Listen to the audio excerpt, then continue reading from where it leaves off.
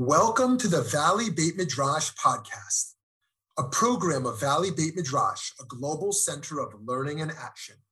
We're bringing you the best in diverse, pluralistic Jewish wisdom, all with the goal of improving lives in our global community. I'm Rabbi Shmuley Yanklowitz. Let's get started. Dara Horn is the award-winning author of 5 novels, including Image, The World to Come, All Other Nights, Guide for the Perplexed, and Eternal Life, and her book of essays, People Love Dead Jews, Reports from a Haunted Present. She is one of Granta Magazine's best young American novelists in 2007, recipient of 2 National Jewish Book Awards, the Edward Lewis Walland Award, the Harold U. Ribelow Award, which is through Hadassah Magazine, and the Reform Judaism Fiction Prize, and she was a finalist for the Wingate Prize, the Simpson Family Literary Prize, and the Carnegie Medal for Excellence in Fiction. Not shabby. Her books have been selected as New York Times Notable Books, Booklist 25 Best Books of the Decade, San Francisco Chronicle's Best Books of the Year, and her books are translated into 11 languages. Her nonfiction work has appeared in the New York Times, the Wall Street Journal, the Washington Post, the Atlantic, the Smithsonian, and the magazine, and the Jewish Review of Books, and she's a regular columnist for Tablet Magazine. She's taught courses in Yiddish and Hebrew at Sarah Lawrence College, Yeshiva University. She held the Gerald Weinstock Visiting Professorship in Jewish Studies at Harvard. She's lectured for audiences in hundreds of venues throughout America, Israel, and Australia. And she currently lives in New Jersey with her husband and her 4 children. A little bit back history. She attended Milburn High School, was co-captain of the Quiz Bowl team. Right? I mean, that's important stuff. The family traveled internationally during her childhood, and her parents encouraged her and her siblings to write journals about their trips. When she was 14, she won a trip to Poland and Israel in a quiz competition about Israeli history, and then wrote about her trip for Hadassah Magazine that was nominated for a National Magazine Award in 1993. I mean, 14, guys. She received a BA in Comparative Literature summa cum laude in 1999, her PhD in Comparative Literature in Hebrew and Yiddish in 2006, both from Harvard, finished her master's degree in Hebrew literature at Cambridge, during which time she also wrote a novel. She's served as, I don't know if I said this, served as Distinguished Visiting Scholar at Yeshiva University during the 2019 to 2020 academic year. The book that she's going to talk with us about has won the National Jewish Book Award, the New York Times Notable Book Best Books of 2021, Natan Notable Books Fall 2021, finalist for the 2021 Kirkus Prize, Publishers Weekly Best Books of 2021, and is an American Library Association Notable Book. And with all of that, it is my great pleasure to introduce Dr. Dara Horn.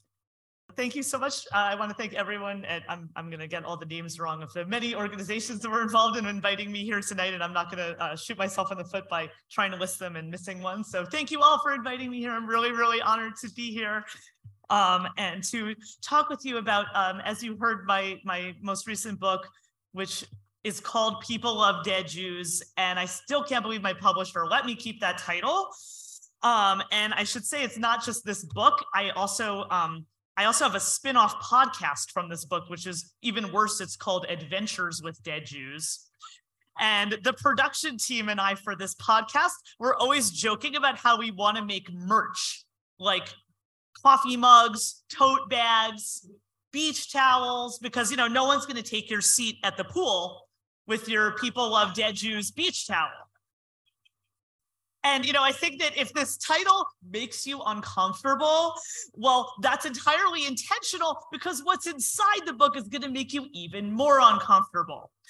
And this is entirely intentional on my part, because I feel that Jews in non-Jewish societies often feel the need to erase themselves in order to make other people feel comfortable.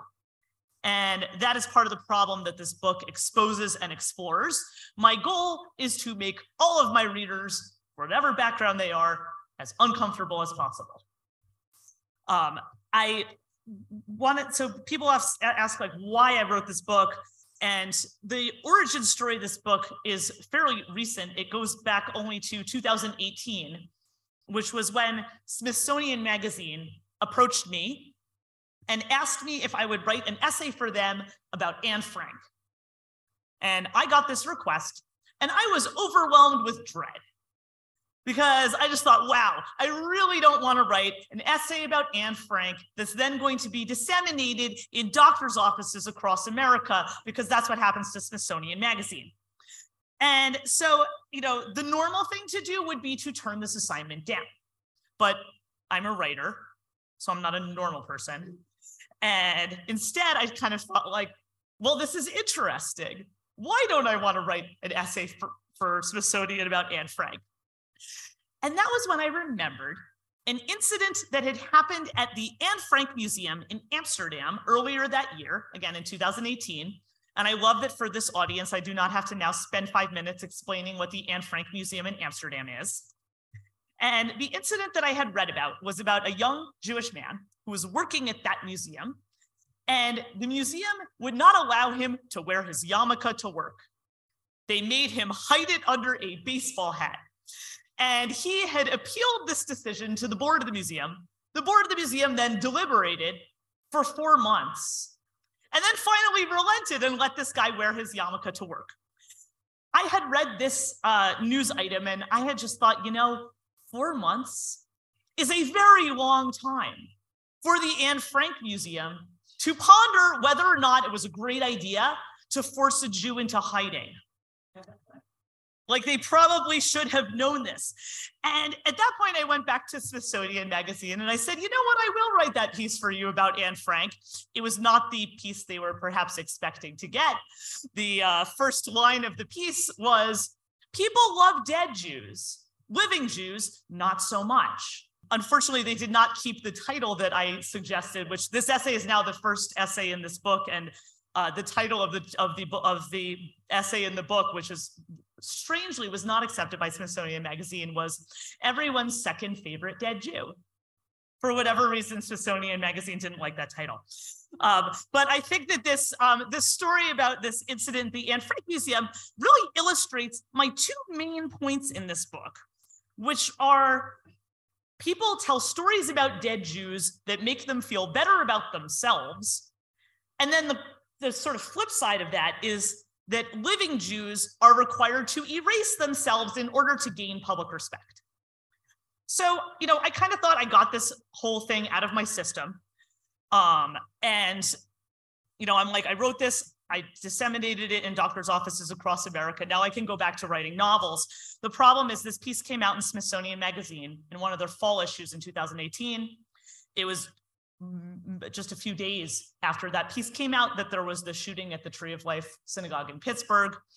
Within hours of that attack, the New York Times calls me and is like, would you like to write about dead Jews? They did not say it that way, but that was what they meant. And at that point, I sort of had this realization, and then 6 months later, there's another shooting at a synagogue. New York Times calls me again. As I put it in the book, I became the New York Times' go-to person for the emerging literary genre of synagogue shooting op-eds. And I'm like, I didn't apply for this job. And at that point, I sort of realized like this perverse thing was going on where like my editors at mainstream magazines and newspapers, this is the only thing they wanted me to write about. And so at that point, I dove into this topic. And I thought, the one thing that I've learned in my 20 years as a novelist is that the uncomfortable moments are where the story is. And so I thought, I'm just going to explore this and see where it takes me. And those of you who read the book know that it takes me all over the world. I explore this problem. And the problem really is this sort of role that dead Jews play in a non-Jewish society. So there's a lot of angles to this, but tonight I want to specifically focus on the situation in the United States and really unpack the situation of American Jews today regarding anti-Semitism in America, which, I speak often about this topic, and I feel like every time I speak about this topic, there's a new thing that just happened that I'm supposed to reference in this talk. So, whatever the new thing that has happened today, which today was, these people arrested in Michigan for trying to assassinate Jewish lawmakers in Michigan. That's just today's thing. It's like a fire hose. So, but, we didn't for those of us who don't remember the time before we had this fire hose going, I want to sort of unpack the situation of American Jews and this sort of weird, little known history of American Jewish self-erasure in order to understand how we might change the story that we're currently living in. I am not going to solve this problem for you, sorry. But I want to dive right into it so that you can at least sort of understand how we got here and where we might go. You heard a little bit to my astonishment, you heard a little bit just now about like things I published very early in my career, like when I was in high school. One of the pieces that I published when I was in high school was when the Holocaust Museum in Washington first opened in 1993. I was a teenager and I was invited by a teen magazine to go to Washington and cover the opening of this museum for a now defunct teen magazine. And, they published my article between, a list of makeup tips and an article about bulimia. And, so I've been writing about dead Jews for a long time. And I remember going to that and being amazed by how the children's exhibit in that museum brought visitors into the life of this adorable imaginary German Jewish child and his very American seeming imaginary life. If you've been to that museum, there's this thing called Daniel's Story. You walk through this kid's house, you see his soccer trophies, you see his dad's war medals from the First World War. You see his after school snacks. And at the time, I remember coming back from this trip and telling a Holocaust survivor who was a friend of our family about how wonderful this was and how well this exhibit helped American children see that Jewish kids who died in the Holocaust were just like them. And this Holocaust survivor shocked me by screaming at me, what if they weren't just like them? Would it have been okay to murder them if they weren't just like them? And she went on a whole rant like, why do we have this kid's soccer trophies on the wall? Why don't we have his copies of the Mishnah? Or his uniform from his socialist Yiddish-speaking youth group, or his songbook from his Zionist youth club? Why do we have dad's war medals? Why don't we have dad's tefillin? Why don't we have dad's tickets to the Yiddish theater?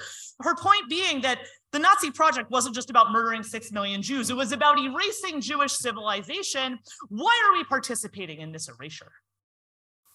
I've thought about this a lot in the years since I was yelled at by this woman. And I've also thought about this sort of strange situation we have where there's this sort of, what I've come to realize is a fatal flaw in the way that Jews have been permitted to express their identities in non-Jewish societies, which I feel reveals a failure of these societies to truly understand diversity. And I think that flaw has been there for a very, very long time. I'm wondering if anybody in this audience remembers a classic Hollywood film called Gentleman's Agreement.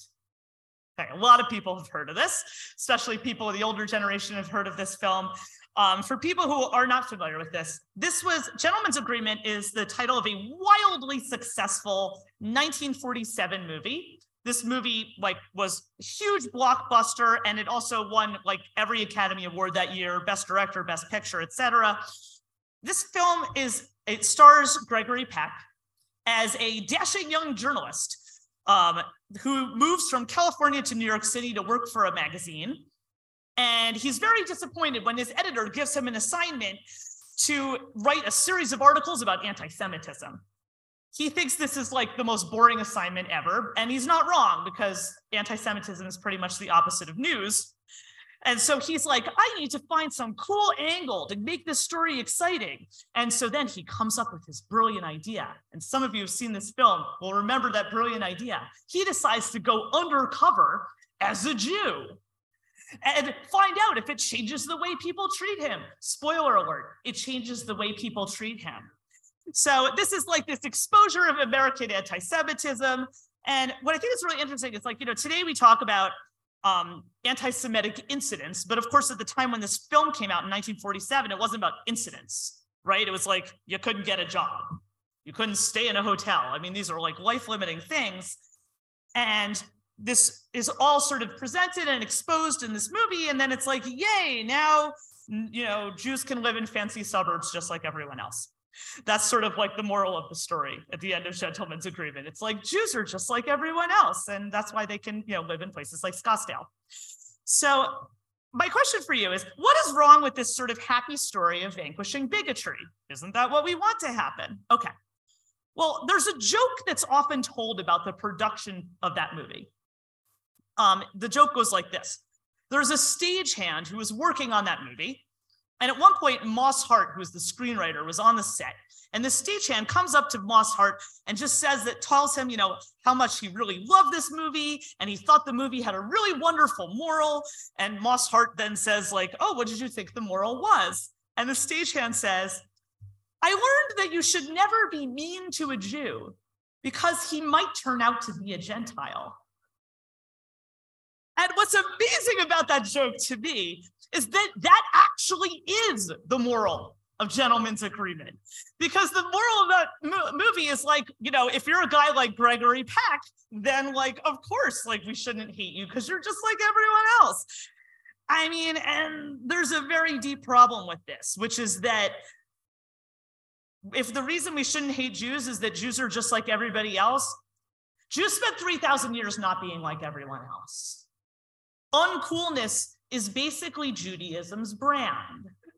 And this goes back 3,000 years to when the whole ancient world is worshiping a Marvel Cinematic Universe of sexy deities. And the Jews are like the losers in the school cafeteria who are like, here we are over here with our bossy, unsexy, invisible God.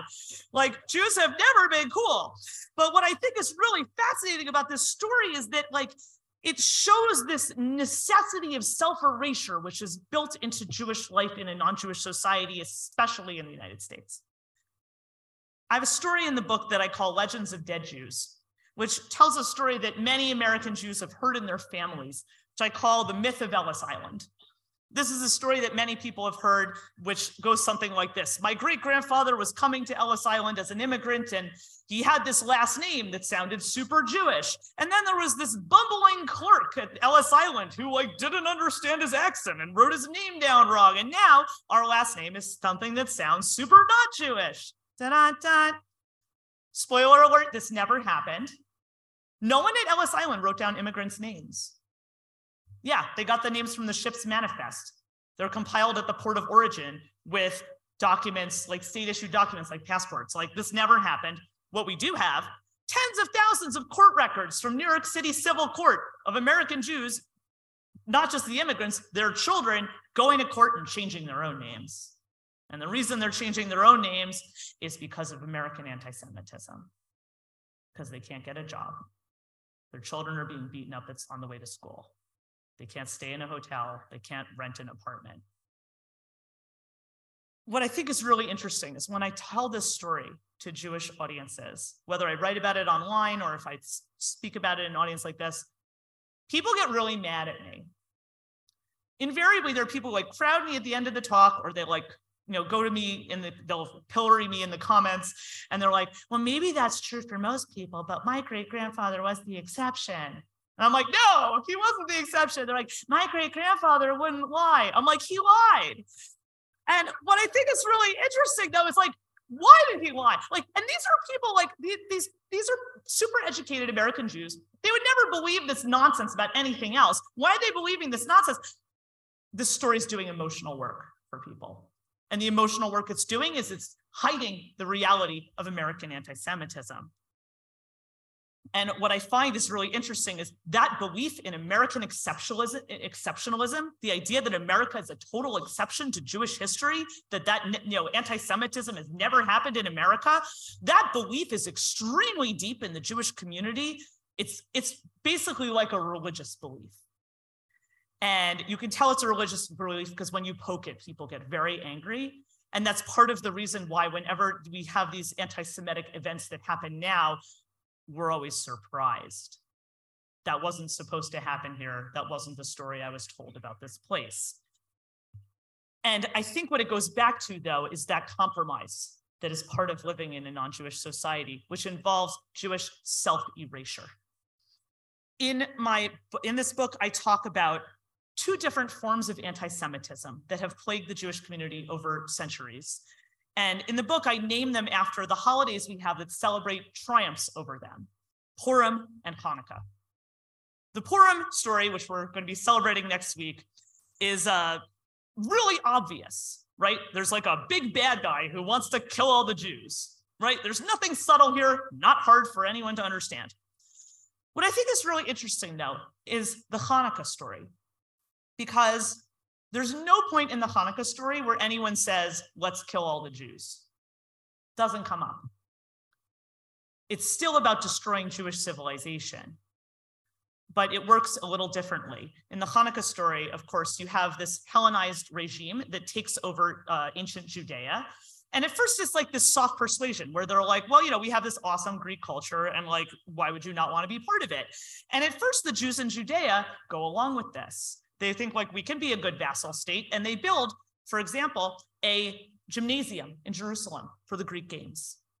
And Greek games are not just like the way we think of, I don't know, the NFL today. Greek games is like wrapped up with the religion. It's like, it's a way to be a person who matters in the society, is to participate in these Greek games. If you have ever been to an art museum, perhaps you have noticed that Greek athletics were played in the nude. And the Jews of Judea quickly realized that they needed to recruit teenage Jewish boys to participate in these Greek games. These teenage Jewish boys then had their circumcisions reversed so they could participate in these Greek games. I don't even want to know how that's possible medically, but what I think is really interesting about this is that at this point in the history, no one is making them do that.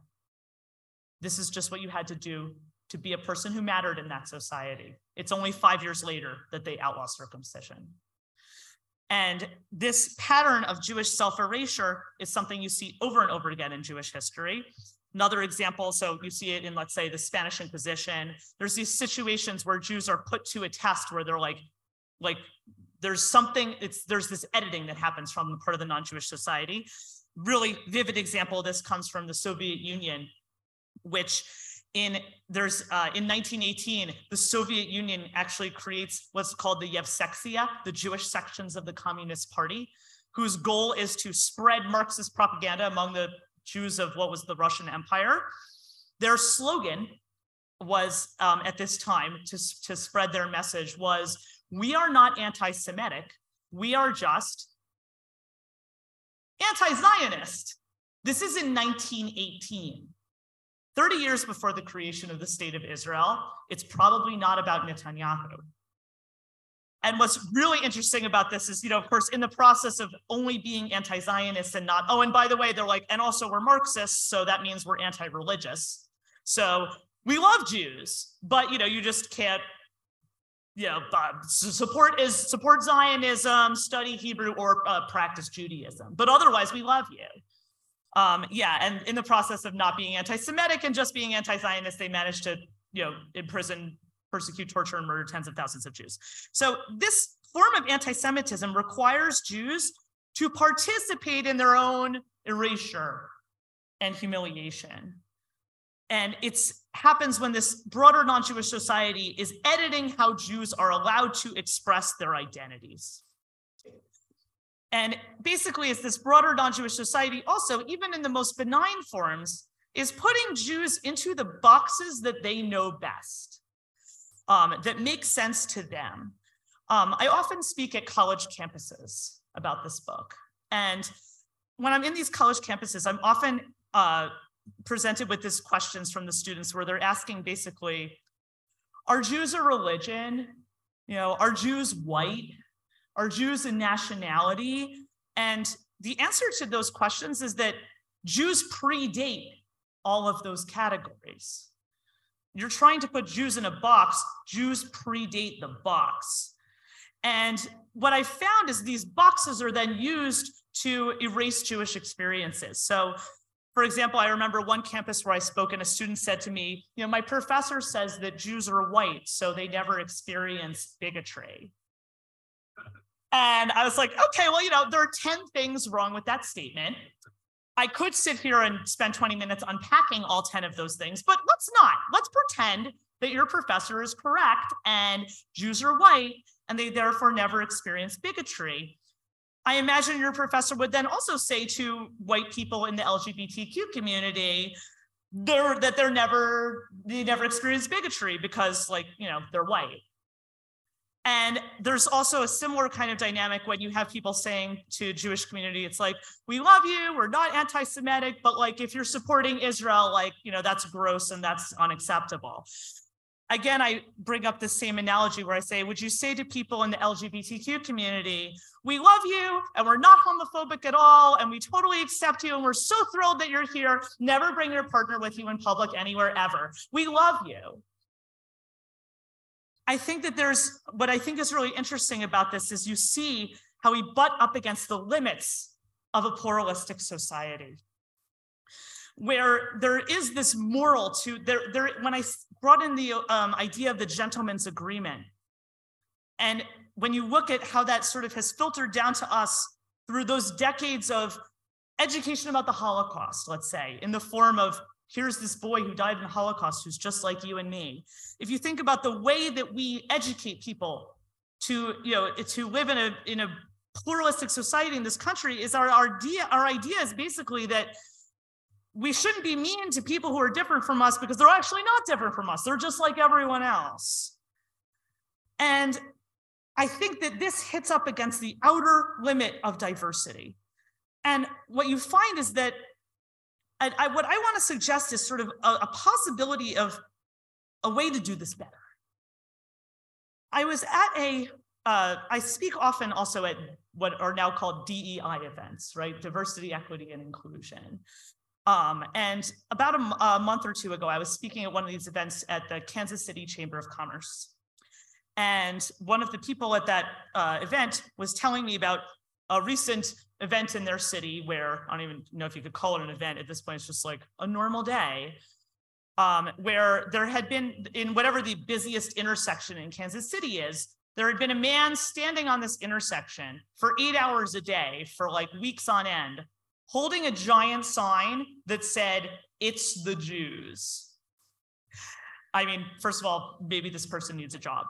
But the interesting thing about this is that, you know, this person who I was speaking with, who brought this event up at this event, said, well, you know, obviously this is this anti-Semitic provocation.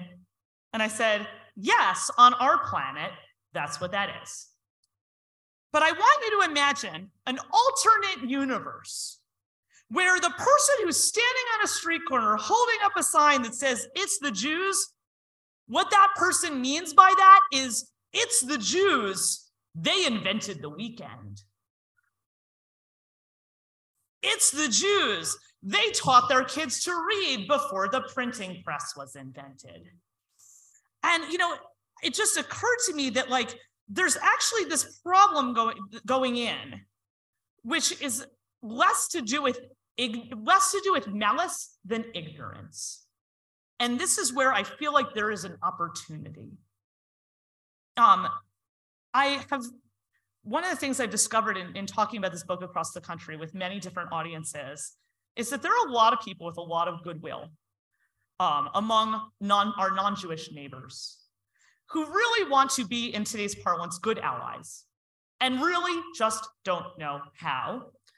And what I realized in speaking to so many of these people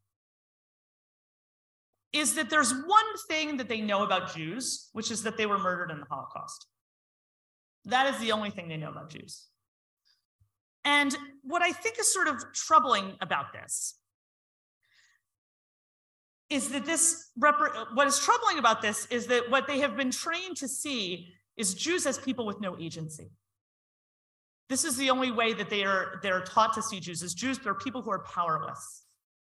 The problem is when you are powerless, you have no agency, you also have no dignity. Fortunately, I think that this is also an opportunity because our community was very successful in getting Holocaust education into all of these many schools across the country, perhaps not enough. But imagine if all those people who the one thing they knew about the Jews is the Holocaust, imagine if the one thing they knew about the Jews was the content of Jewish civilization. As I've been, when I wrote this book, this is my first nonfiction book, and I hadn't realized at the time that when you write a nonfiction book describing a problem, people aren't satisfied with your description of the problem, they then expect you to solve the problem. And since I published this book, I've had people asking me all across the country, so what's your solution to this problem? And I'm thinking, like, are you really asking me to give you the final solution to the Jewish question? Because I really wasn't prepared to give that to you. But in thinking about this more, I'm sort of realizing that there is an opportunity to turn this problem inside out and to take advantage of the fact that most people it's not malice, but ignorance. And when you think about those people who the only thing they know about Jews is that they died in the Holocaust, they're not wrong to think that, because that's the only thing in the high school history textbook. The only thing it says in the high school history textbook about Jews is that they died in the Holocaust. Maybe there's a paragraph at the beginning about the Israelites. It doesn't tell you those people are Jews. They're people who died a long time ago. Who cares? But what I really think is that but now I imagine, like, what if we were to share the blessings our tradition has given us on street corners? This is not my solution to anti-Semitism, which really is not the Jewish community's problem to solve, other than to insist on our ability to protect ourselves. But it is my solution to the spiritual crisis that anti-Semitism brings about in people who have not had the gift of knowing anything about who Jews are. I think that everyone, Jewish and non-Jewish, needs a basic Jewish education. I think it should be taught in public schools. But I also think everyone in the Jewish community needs it too. Because once you are steeped in the eternal staying power of Jewish civilization, you are not going to be scared off from being Jewish by someone else's pathology or insecurity. But I think that this is essential to teach to everyone, because Jews are not bit players in the history of the West. You really can't understand the history of Western civilization without understanding Judaism. And what I mean by this is not like, oh, let's look at all these Jewish Nobel Prize winners. I'm talking about something much more basic than that. I'm talking about Torah. And when I say Torah, I mean Torah in a political sense. Yes, Jewish culture, the culture that we are privileged to possess, starts with Torah. It starts with the covenant that creates a partnership between humans and God. Now, I know that many people in this room right now that I said this are about to tune out, because you think that I am talking about what our non-Jewish neighbors call religion. But Judaism predates what they call religion. And I think that all of us need to understand the radical meaning of Torah and what it introduces to the world. And I'm going to do this in like 3 minutes for you. Just to demonstrate that you actually could teach this in public school. The foundational concept that Torah gives us is 1, a resistance to idolatry, and 2, an understanding that freedom requires responsibility. These two ideas, resistance to idolatry and that freedom requires responsibility, these two ideas are the antidote to tyranny. Today, so let's unpack those. Today, when you think about, if I say idolatry, you probably are thinking about like praying to a statue. That is not what idolatry is, and it's not what it ever was. In the ancient world, societies had many gods, and one of the gods was the dictator. You see this in ancient Egypt, where the pharaoh was one of the gods. Jews have one God, and that is our moral structure. So when Jews say they are not bowing down to idols, what they actually mean is that they are not bowing down to tyrants. This is a resistance to tyranny. I talked about freedom requiring responsibility. The other key component of Judaism is the idea of commandedness. The idea of commandedness, that we are commanded by God to follow these moral instructions. What this means is we have free will, because it would not make sense, as many, many rabbis throughout Jewish history have pointed out, it would not make sense for God to give commandments to people if people didn't have free will, because otherwise, why would you have to tell them what to do? The point of people having free will is that it means that freedom requires responsibility. Freedom is not freedom to do whatever you want. Freedom is a responsibility to take on what you need to do to build a just society. I'm going to give one very simple example of this. the example I gave earlier about Jews invented the weekend. Sounds kind of like a joke. It's not a joke. Here's what I think is really interesting about this idea. We often today maybe think about Shabbat, about the Sabbath, as a ritual experience. Like, there's things you can and can't do on Shabbat. Okay. That's not really what Shabbat is. Shabbat is a social justice initiative. And here's how deeply this social justice initiative goes. In our era, we all know about the different anti-Semitic tropes and caricatures that plague our era. Here's one that you've never heard before. You know what one of the anti-Semitic stereotypes in ancient times was? That Jews were lazy. You know why? Because other empires that took over the Jewish people were like, what's wrong with these people that there's a 1 day out of 7 where they are bums and do nothing? And the reason they thought that is because in the ancient world, leisure was only for the wealthy. No one had leisure except for wealthy people. And but what Shabbat actually is a social justice initiative. It is saying that every single person, even domesticated animals, every single person in a society, no matter what their social status is, has the right to decide the most important thing, which is what they do with their time. These are radical ideas. This failure to bow to tyrants and this taking on of obligation of social responsibility, these two things are what explains the Jews' resilience and how the Jews endure as a counterculture that runs through the whole history of the West. There was the historian Salo Baron, a 20th century Jewish historian, used to say that he was pushing back against the lachrymose view of Jewish history. Lachrymose meaning full of tears, like that Jewish history is a litany of one disaster after another.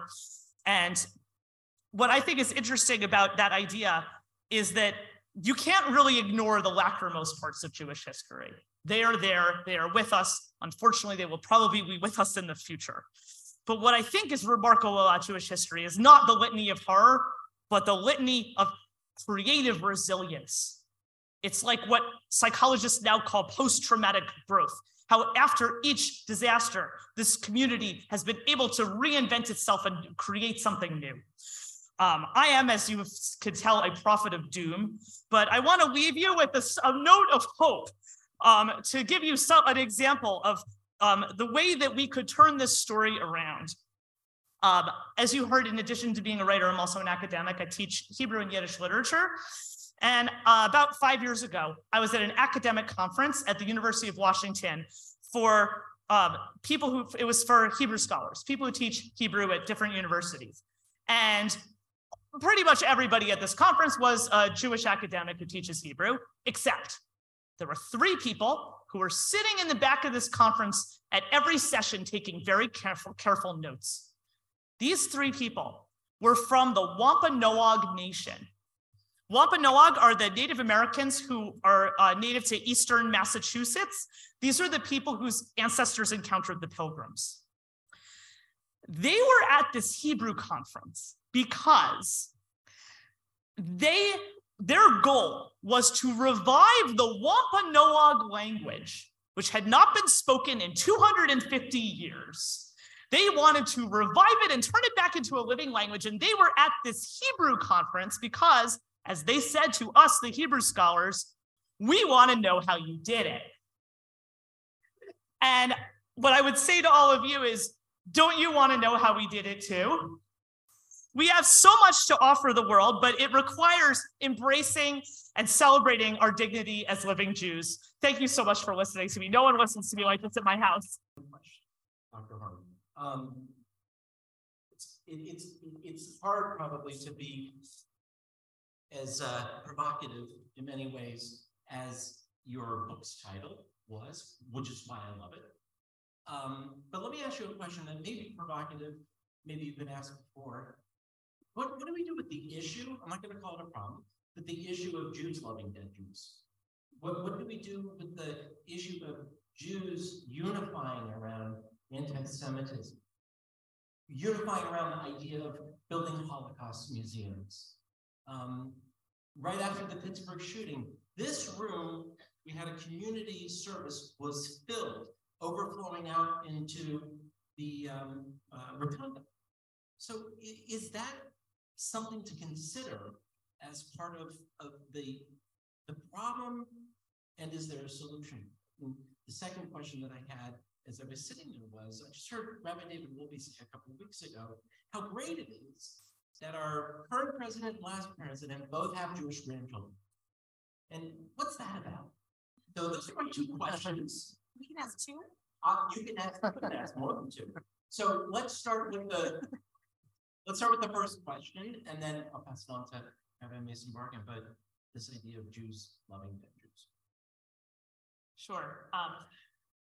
Well, so a lot of people ask me this. I do think that the role of the sort of dead Jews problem is different. It plays a different role within the Jewish community than it does outside of it. Because the reality is like all of Judaism is based on dead Jews, right? I mean, that's like, the whole thing is based on this historical consciousness. I mean, we all stood at Sinai, right? We all came out of Egypt, right? I mean, this whole, we're reading the same book every year over and over again, right? I mean, there's this sort of like, you've got, looking around the room here, all the York side plaques, right? I mean, there's a lot of investment in the past is the foundation of Judaism. So but I think that's not what you're referring to when you, based on what you said about, the river fills up after the Pittsburgh massacre, people are funding these Holocaust museums. I do think that there's a problem. And I think that part of it, I think a lot of it comes from the environment we're in. I think we don't even know how much of this we've absorbed. I remember, I forget which city I was in where I was speaking, where some Jewish community leaders were complaining to me about somebody in the city who had donated some enormous amount of money to build a Holocaust museum. And they said, we could have taken that money and given every single Jewish kid in the city free Jewish day school K to 12. And they're like, why are we not doing this? I mean, yes, I find this very problematic, but I don't think that there's like this binary of like Jews and non-Jews. I think that there's sort of this spectrum of people who have a Jewish education and people who don't have a Jewish education. And a lot of Jews are in the category of people who don't have a Jewish education. And so I'm not particularly surprised that there are a lot of Jews whose connection to being Jewish is that they learn about the Holocaust because they got the same public school education as everybody else. Guess what? That's also the only thing they ever learned about Jews. But what this means to me is that there's an opportunity. There's an opportunity to change this. There's an opportunity to flip this narrative. Nice. Yeah. So Thank you. I feel like there was another question that I No. Okay. Jewish grandchildren. Yeah. I thought that. I mean, so there's the path in the future, right? I mean, don't we all want Jewish grandchildren? Right. We all should be so fortunate as these presidents to have Jewish grandchildren. Well played, Ian. Well played. Nice. Well, hello. Hi. First thing is, I think we need to do a 23andMe because I'm pretty sure there's a dead Jew somewhere that we are related. Well, that's true for all of us. Yeah. Right? I think it's Abraham. Abraham. Snap. Was he a ginger? I mean, David was. King David. There you go. Yeah. We go back to King David. King David was King David. But yeah, Gingy's with big opinions. Yes, that was true for King David as well. So I want to first of all shout out the Congregation Beth Israel Book Group because there's a number of people here in the room who we did our homework and we read your book. And you know it better than I do. We came together and we discussed. Was it just last week? It feels like a while ago, but we all discussed your book. And so my first question is actually comes from the group. When we talked about it last week, you would have loved to have been a fly on the wall. It would have been great. And my question is, this question that comes from this group is about how we love living Jews. And specifically, you did address how we can, as a people, do better to love the living and love our lives as Jews. But their question was, how do you, as a Jew, live this message? How do you embody this in your life? Great question. Thank you. Thank you. Thank you for reading. This is the center of my life. There's sort of two things that I feel very fortunate that as a writer, I was born into a religion, or I should say a culture, because I don't really think it's a religion. As you heard, I was born into a civilization that like obsesses over books. reads the books over and over again, dances with books, kisses books, right? I mean, this is a great place for a writer to be. But the way and so if your question is about am I an observant Jew? The short, I mean, it sort of depends who's asking whether I'm more or less observant than you, but this is something that infuses my everyday life. But what I want to say about it to distinguish is that what's important to me is creative reinvention of tradition. So I'm going to give just one example of how this plays out in my house. So I host Passover Seder every year, for example. This is just one example. I host Seder. I'm from a very large family. My parents have, thank God, 14 grandchildren. And so it's a lot of people. And I remember dealing with the dilemma the first time I was hosting the Seder we were doing a Seder that's very traditional in that we're doing every single page of the Haggadah. And so it's we have all these little kids who are jumping out of their seats. What are we going to do? Every single page of the Haggadah is an elaborate interactive activity. This is like a Vegas Seder. So when I say a Vegas Seder, I'm just going to give one thing that we do. So, and also I should say it's traditional that we do every single page of the Haggadah. Not traditional, we do use technology. So we now have done for the plagues and Dayenu is have you ever been to one of those Halloween walkthroughs where you walk through and there's teenagers dressed as zombies jumping out of closets and it's so we actually have a very small basement, but we put up all black paper and it's divided into this walkthrough with different little mini rooms in it. It's all black paper with neon paint. We have black lights. And each room that we have all these kids are as actors who are acting out different scenes, and it changes every year. So it's the kind of thing where one kid will pop out of the closet in a Grim Reaper costume for the Angel of Death and slay the firstborn. We have a laser swamp for the parting of the Red Sea. I don't know if people know what it's like. If you go to a rock concert, it's we cleared out our garage. We put blue lasers at waist height around the room. We have fog machines. And then so it creates this effect where at the level of the laser, it's like a surface of water where you see water rippling. And when you walk, it parts for you. So it's you walk through this is the Red Sea. Yeah. So, I mean, one year my husband made these LED light animals for all the animals in Chad Gadya. And so it's we drop the lights and then each person has, and then it's a neon of each of the animals and characters. So they light up each. It's no, my kids have no idea that there are other people who think that Seders are boring. It doesn't come up. It's and every year is completely different.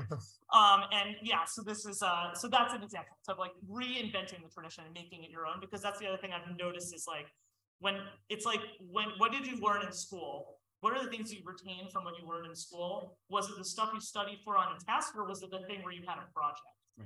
The project, right? So for us, everything is a project. And all my kids, it's every week for years when they were younger, they would act out I would be you guys write a play about the Parsha. And then they would act out the Parsha. They know the Parsha cold. Yes. Wow. So first of all, what does a person have to do to get an invite to your Pesach? Yes. That's really what I'm in it for tonight. So that's awesome. And wow, I feel mine is so boring now. You need a laser sword.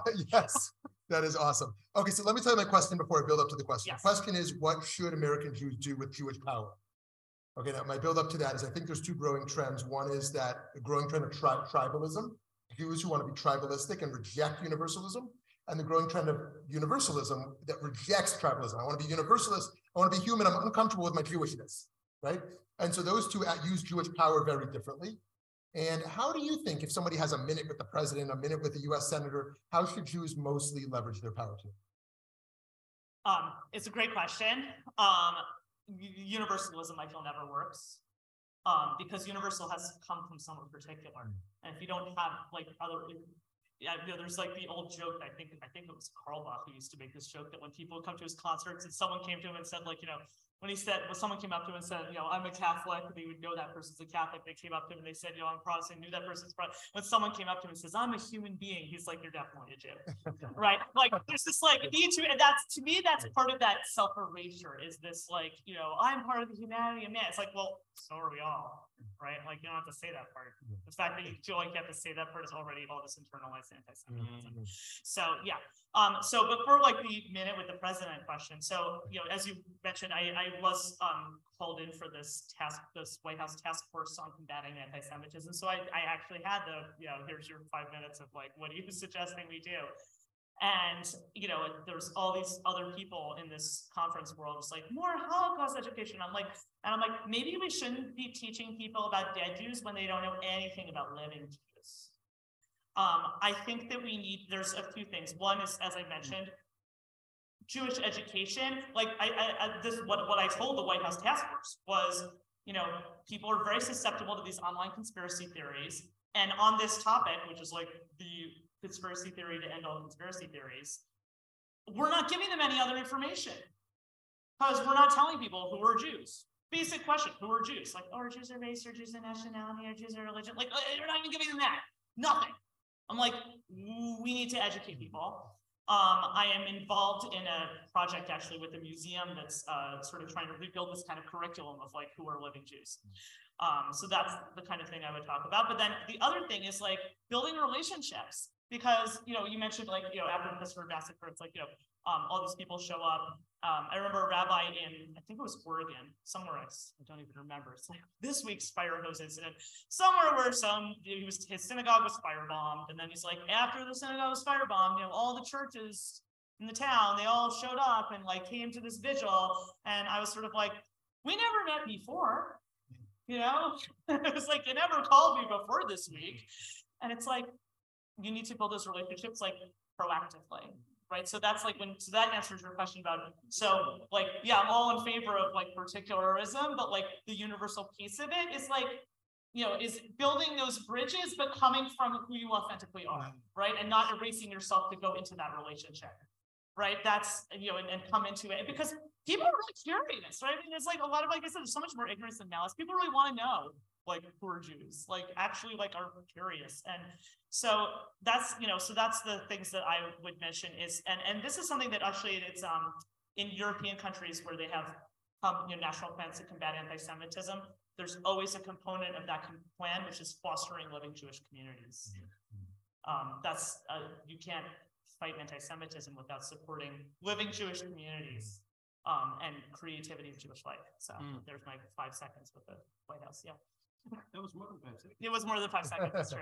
So this comes from online. Okay. From Zoom. Can you talk about what I observed as a common theme in your picture, the beauty and flaws of human nature, and how it relates to your observations on bigotry, hypocrisy, and cowardice, etc., as you depict them in the Jews? That's a deep cut. Yeah, it's a really deep cut. So the question is sort of about about my novels, and as you said, beauty and imperfection. I want to make sure I'm answering this fairly. Yeah, beauty and flaws of human nature, and how it relates to observations about bigotry, hypocrisy, and cowardice. Yes. Yeah, I mean, I'm a novelist. I write about people, right? People are not concepts; they're people. People are also not symbols; they're people. And I think that there's this, what I have observed is this tendency to the sort of people love dead Jews thing is you're turning dead Jews into a symbol, right? To represent something, as opposed to, and it is dehumanizing to turn people into a symbol. And that's why I was against this sort of, if you're asking me just to vote universal versus particular, I'm always going to vote particular because I'm a novelist and it's all about the particularities and the individuality and the uniqueness of every human being. And that's something that I've learned from the Torah, right? About the divine image in each person and what it says in the Talmud about that God stamps each person with the same die, but each person is unique. Unlike when we stamp per person with the same die, we want them all to be the same. Yeah, I think what the commonality between all my work is that I'm fighting against the demand that our society has for conformity. And I see Judaism as an uprising against the insistence that we all be the same. Right. Yeah. Did you want to ask your another one? Because that was No, go ahead. someone else's. Go ahead. Yeah. Okay. And then we'll do that. So, hold on, I have to open my book. I You have notes. I do have notes. I was really struck by, is actually related to the last question. In your chapter about fictional dead Jews, may I read, or would you like to Sure, share it? you can read. It feels a little weird. Oh, to- do you want me to read it? I don't know, kind of. Sure. Here, Okay, sure. the underlined and then just to there. Oh, yeah. It would be weird if Oh, you read yeah. it when she's right here. So this is in a chapter about, it was one of my readers who wrote me this lovely letter, who was like, she'd read one of my books about a pogrom survivor. And she's like, I read to the part about the horse being beaten and I threw the book across the room. She's like, I think it's more of a service to mankind for people to write a book where we laugh and enjoy and we're uplifted, right? So anyway, you want me to read just from where you underlined? Yeah. Yeah, okay. Dead Jews are supposed to teach us about the beauty of the world and the wonders of redemption. Otherwise, what was the point of killing them in the first place? See, it is better if she reads it, Yes. right? So my question is, yes, like I think that we do have this challenge where we expect, where the people who love the dead Jews expect to find this beautiful lesson in the story of the dead Jews. And the Jewish story is a story of challenge and redemption. And so how do we, I'm kind of struggling with this idea that you don't have darkness without light. You can't have redemption without needing to be freed from something. So how does a hope to eliminate the challenge, how does that change our hope for redemption? Does that question make sense? Maybe. Maybe.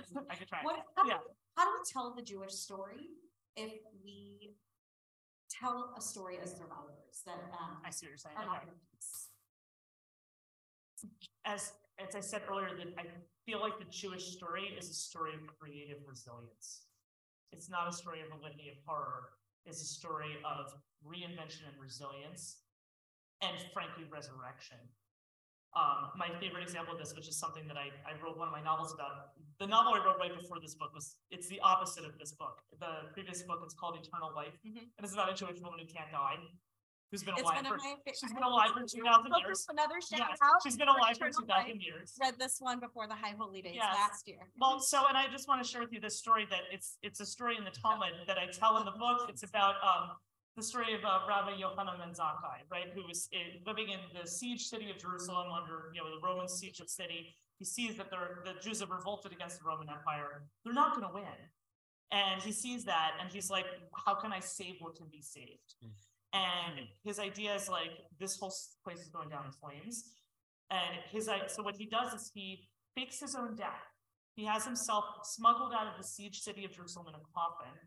He's brought to the Roman general Vespasian's headquarters. He then pops out of his coffin in front of Roman general Vespasian and says, "Vivat Imperator," which means "Long live the emperor." The Vespasian, in addition to being weirded out by this guy who just popped out of a coffin in his headquarters, is kind of like, "And I should have you executed for being disrespectful to me because I'm not the emperor." A minute later, messenger rushes into the headquarters and says, "Vespasian, urgent message, Nero just died in Rome. You have to go back to Rome to become the emperor." At that point, he looks at this guy who popped out of the coffin and is like, "What can I do for you?" And then, at that point, Yochanan ben Zakkai has this opportunity. You'd think he would say, "Can we lift the siege, maybe not burn down the city of Jerusalem, not destroy the temple?" He's like, no, he's like, "Can I build this academy for Torah scholars in this beach town no one's ever heard of?" And Vespasian's like, "Sure, yeah, do that." And then he goes off to Rome. His son Titus then destroys the temple, destroys Jerusalem. People go into exile for 2,000 years. Here's the interesting thing about this story. Both Yochanan ben Zakkai and Judaism in this story fake their own death in order to come back to life as something totally new, right? He fakes his own death to get out of the city, and Judaism fakes its own death because Judaism before that is this temple ritual, right? It's like people sacrificing goats, right? Like the whole religion is about sacrificing goats.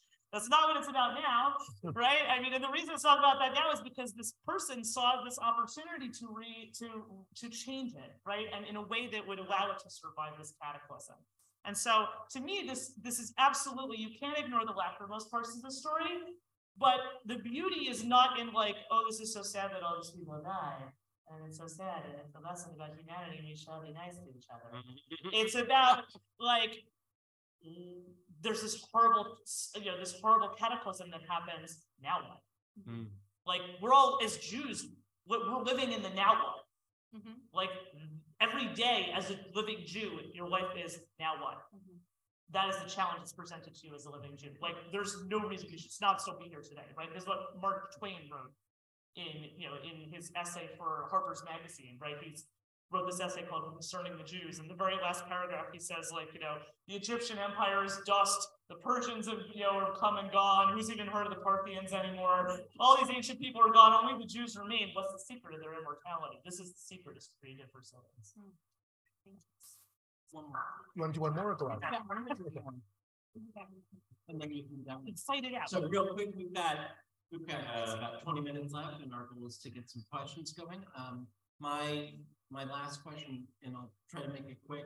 Sorry. It's okay. Thank you. Creative resilience and that we tell the story. Little kid once asked me, how long is forever? And I said, as long as you're telling the story, it's forever. So what story, you talked about the two ideas from Torah. Yes.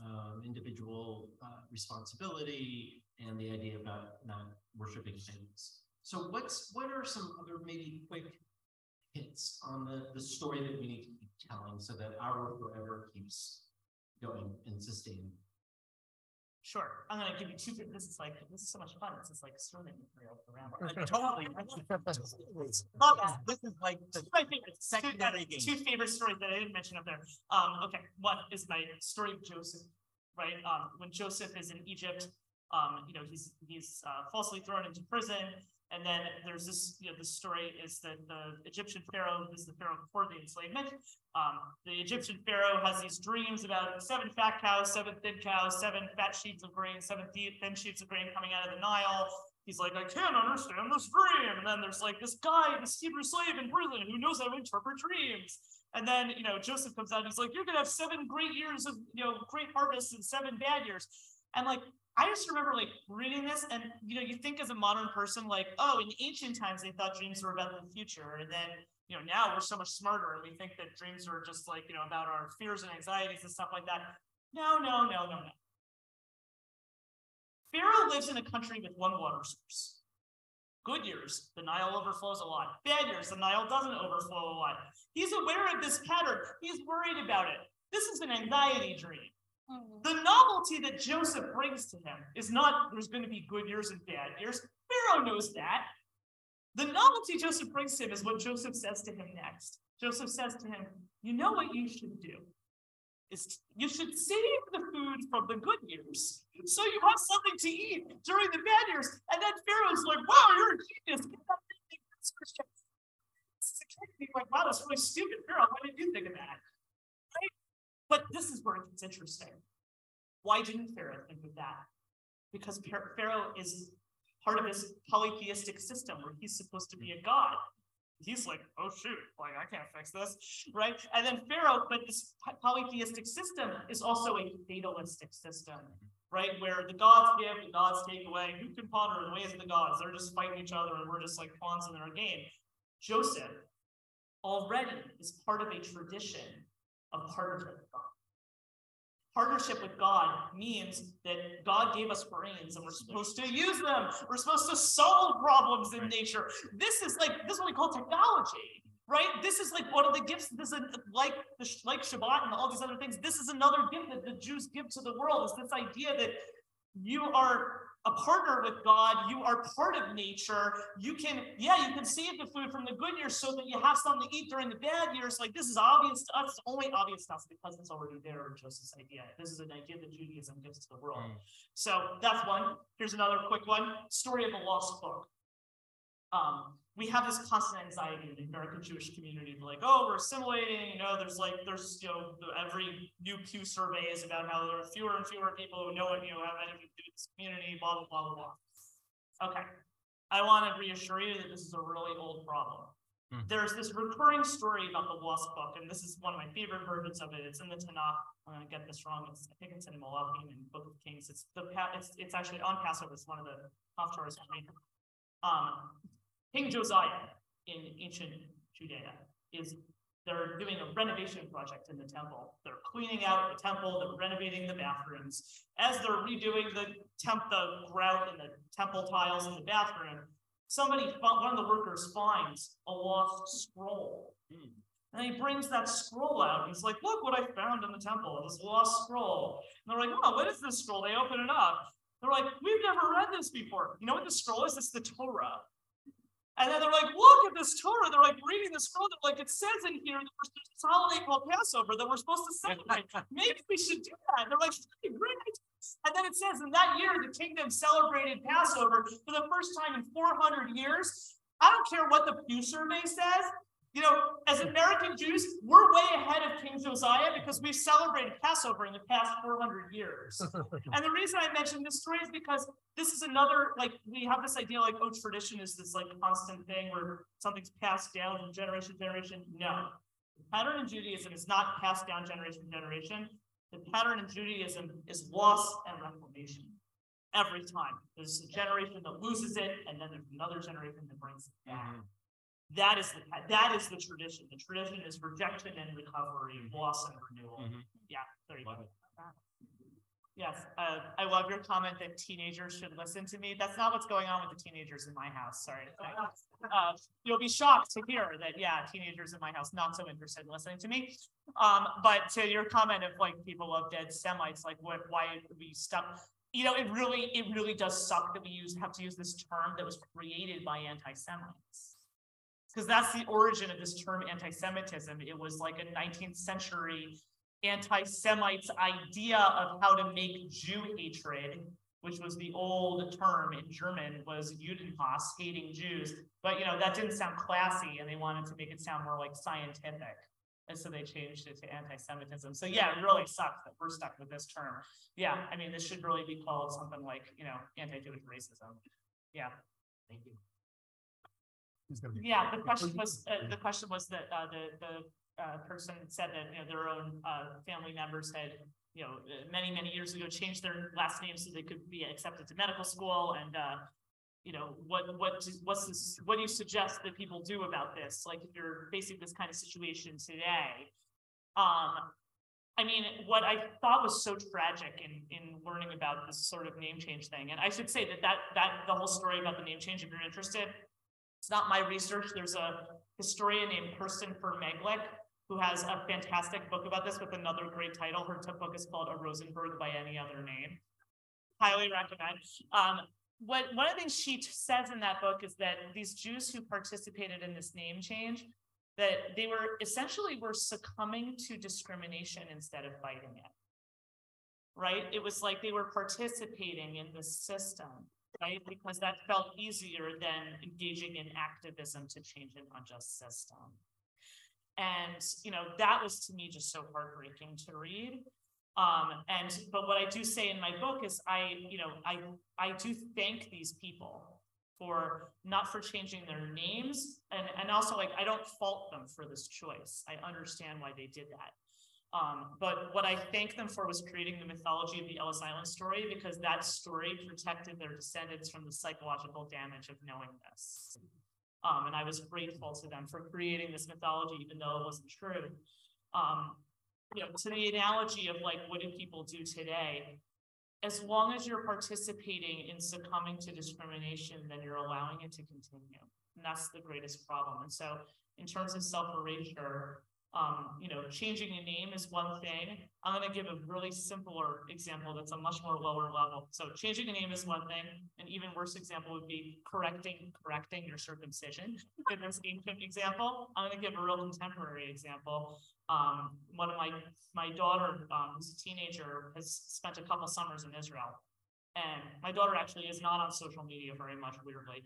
But she was telling me how she's like, one of these trips she went on, she's like, I'm on a bus with all these teenagers. These people, they don't eat breakfast without putting it on TikTok. She's like, they're not posting that they're in Israel for 6 weeks. Wow. 6 weeks in Israel, they're not posting it. To me, that is a version of changing your name, of reversing your circumcision. Like that is a version of this. This problem isn't going to end when people are participating in it. I don't fault the people who participated in it though, because I feel like I used to feel sort of contempt for people who made those choices. Now I feel pity. I feel pity. Yeah. I actually had the most brilliant ancestors who decided the best way to assimilate our last name from Yankelovich was to Yanklowitz. Yeah. Right. That helps. Excellent. Oh, I want to add one thing to that. Oh, okay, sure. So if you want to repeat that question, and Yeah, also okay. someone on Zoom asked a different but related question.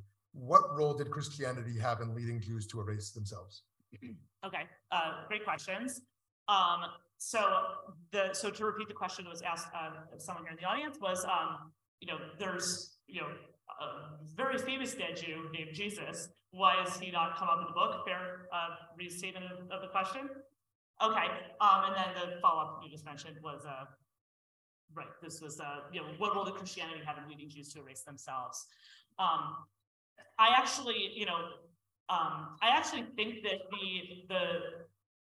one of the things that is a little bit hard to talk about because it is so part of our culture here in the United States, because this is a culture that's so influenced by Christianity, is how much of the way we talk about dead Jews is influenced by Christianity. And I only implied this in the book, but in the essay that I write about Anne Frank, where I call it everyone's second favorite dead Jew, I talk about how she has, there's this line in her diary where she's like, I still believe in spite of everything that people are truly good at heart. And I say that, this is the line that people find inspiring. And I say, what people really mean by that is that it flatters them, right? It makes them feel forgiven for these lapses in our civilization that lead to piles of murdered girls. And they're like, oh, this murdered girl said this, it must be true. I think there's an unspoken belief that's coming from a sort of a deep current of Christianity in our culture that is expecting dead Jews to play this role. Because when you see this sort of attitude that people have towards someone like Anne Frank, it is this idea that there's these, there's something that's very familiar to a lot of people in America about this idea that dead Jews are somehow offering you some kind of absolution for your sins. And I think that the problem is that is not the way that you think about sin and redemption and repentance in Judaism at all. So we have a very different idea of the way we handle sin and redemption. So, but yet, because we're in this sort of, Christian majority culture, this sort of way of thinking is sort of seeped into the way even something like Holocaust education happens. And to the question of what role does Christianity have in Jews erasing themselves, there's also sort of this idea, often when we talk about, and again, this is sort of just like, it's like, fish swimming in water and you're like, what's water? The way we talk about religion in America is that the whole idea of what a religion is really coming from Christianity. And for that, and Christianity is a universalizing religion where there's sort of this expectation of, bringing everyone into this. And that's not, that isn't part of Jewish tradition. I mean, we accept, we're happy to have people convert to Judaism, but we're not proselytizing religion. We're not seeking out converts the way that some of our Christian neighbors are. And I think that because of that, there becomes this sort of distorted idea of what Judaism is, where we're looking at Judaism through a Christian frame. And what I talked about in my remarks about gentleman's agreement, part of that is this post-war understanding in American culture that you're allowed to be Jewish if we get to just call it a religion. Just make it a religion. It's not an ethnicity, it's not a culture, it's not any of these other things. You're allowed to be Jewish if it's a religion, because that's what this society, that's a category that this society can understand. And the problem is that Judaism is there's millions of people who are secular Jews, right? And those people are not any less Jewish than, guy wearing a black hat. So, this parrot, whereas have you ever met a secular Mormon? Right? It doesn't make sense, right? So it's this sort of ideas don't fit. And so I think that there is sort of something that, and I will admit that it was hard to write about because I'm writing in English for an English-speaking audience, many of whom are people, from many different backgrounds. And this is a real difference in Jewish and Christian philosophy and way of life, not way of life, but a way of thinking about the world, that I think is really, really hard for people outside of the Jewish tradition to grasp, because there isn't a language for it. That we're missing a language. One example I give is that, I often say when I talk about this, Judaism isn't really a religion. Jews are, and then people are like, well, then what is it? Here's the answer. Jews are a type of social group that was common in the ancient Near East, very uncommon in the West today. It is a joinable tribal group with a shared history, culture, and homeland. And part of that culture is a non-universalizing religion. Okay, that was like a paragraph. In Hebrew, there's one word for that, which is 2 letters long, 1 syllable. That whole paragraph I just said, we don't have that word in English, but we have it in Hebrew. And I think that those lack of language, we don't have the language to talk to each other across these traditions. And when I talked about having like proactive or building relationships, not just like reactive when something bad happens, I think that that's sort of where those conversations need to begin, is sort of just even examining, like when you talk about interfaith conversations, it's like, well, is Judaism really a faith? I don't know that it is, the way that our Christian neighbors might use that term. And so it's like, think about what do these terms even mean? Whose language are we using? And I think that that's, worth having that conversation so that we can understand each other better. I don't know if that really answered your question. I hope I tried. Rabbi Mason Barkin and I went to Israel with our friends from Black Baptist Church. And some of our members who were here tonight observed how intense the just watching them get baptized in the Jordan River was. And one of our members who's here tonight, she asked us, the first thing after all 62 of these wonderful, very faith-filled people immerse themselves in the Jordan. Her question was, why don't we have something like that in Judaism?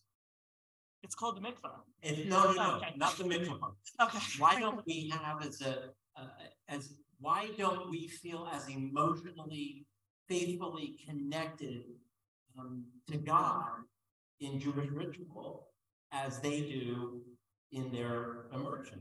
And we had some quick answers for them. I'm just wondering, what is the Jewish equivalent of our faith? Even given the Kaplinian stuff, and we're a civilization, the Reform movement, Protestantized Judaism. So what is it that, again, I'm digging here with you about what is it that we can do, teach our kids, experience with our kids, that can be that immersive experience, expressive of, all the Jews are probably watching these wonderful people get baptized, and I was thinking, yeah, I don't know. Pick that up. Maybe you're not hanging out with the right people. Well, that could be.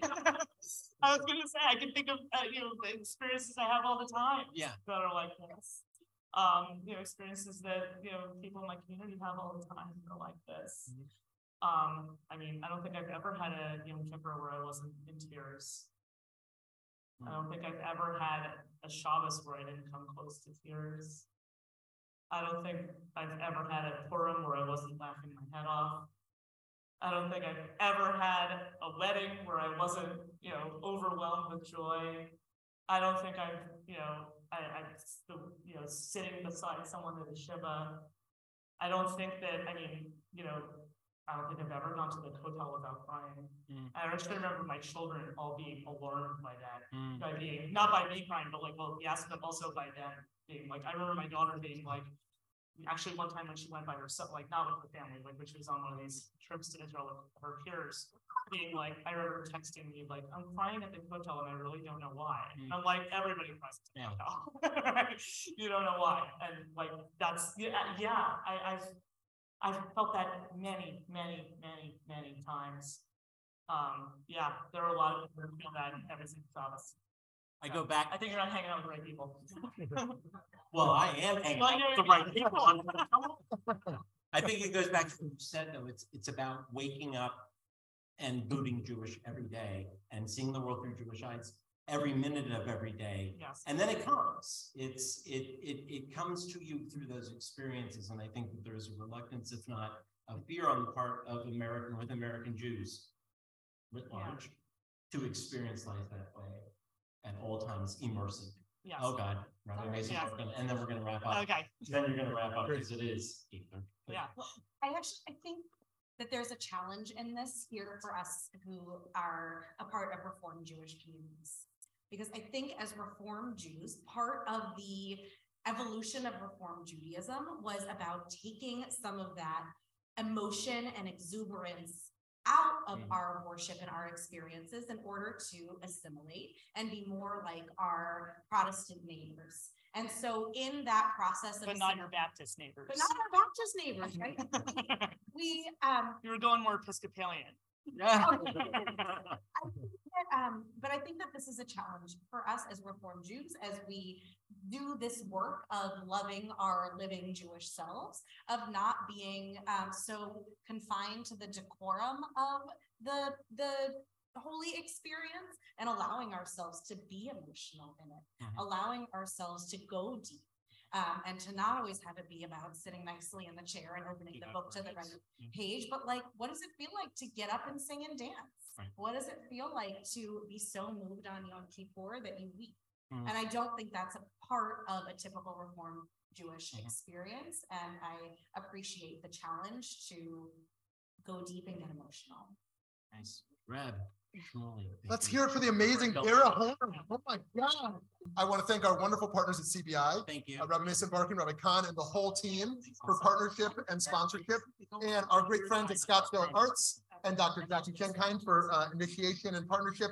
And thank you all. Keep learning with Valley Beit Midrash. Happy Purim, happy Pesach. Thanks for joining us for this episode of the Valley Beit Midrash podcast. Remember that you can join our email list at valleybeitmidrash.org to stay up to date on new programs, learning opportunities, and more ways to stay connected. If you enjoyed learning with us today, support our work by making a donation at valleybeitmidrash.org/donate. Join us next time as we continue to work together to build a better world. Thanks for listening.